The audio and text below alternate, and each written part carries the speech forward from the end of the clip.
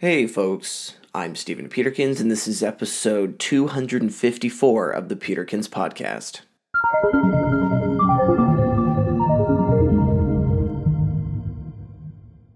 Today, we're going to talk about the benefits of mentorship. As good as we think we are, we often need a bit of help navigating the professional world. Especially if we're young, we often feel more confident in our abilities than we are actually capable of delivering on. When this happens, we might go searching for the answers on our own, using Google, or learning through experience what works and what doesn't, aka learning the hard way. Or perhaps the easiest way is to find someone who can mentor us and help provide insight and counsel to the situations that we often find ourselves in. A mentor usually is a seasoned professional who will informally provide assistance to a lesser experienced person. Having someone who can guide us through challenges that another person has already experienced before is significantly easier than having to navigate it ourselves.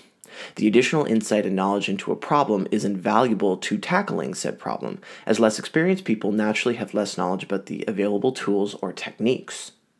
For the relationship to function at its best, it's good for the mentor to act as something of a sounding board for the mentee. The mentee shouldn't just absent-mindedly follow the direction of anything the mentor says. Instead, there should be a balance in the relationship between the counsel that is being provided and the knowledge of the current problem the mentee is facing. The point of the advice is to help shape the judgment of the mentee, not to find a new boss whose word that they will always follow. All of this might sound great to you, you're thinking. However, how do I find someone to mentor me? This is where your professional network is invaluable. Often we already have people that we know who would be willing to mentor us. We just need to reach out and ask them. If you don't feel like you know the right people, then it's best to invest some time into broadening your network and trying to make inroads into communities of people in your field who might be able to help. Either way, very rarely is a mentor going to just drop into your lap. You have to be the one to go and find someone who's a good fit and ask them to mentor you. You also might be wondering, what does the mentor get out of this relationship? A mentee provides mentors an opportunity to more succinctly package their knowledge and experience and prune what has worked and what hasn't.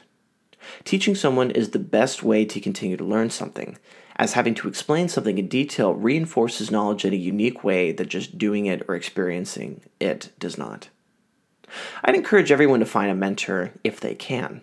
Oftentimes we feel like we suffer from unique problems, but talking with someone more seasoned than yourself, you start to realize that there's often nothing new under the sun. Thanks for listening, and I'll talk to you later.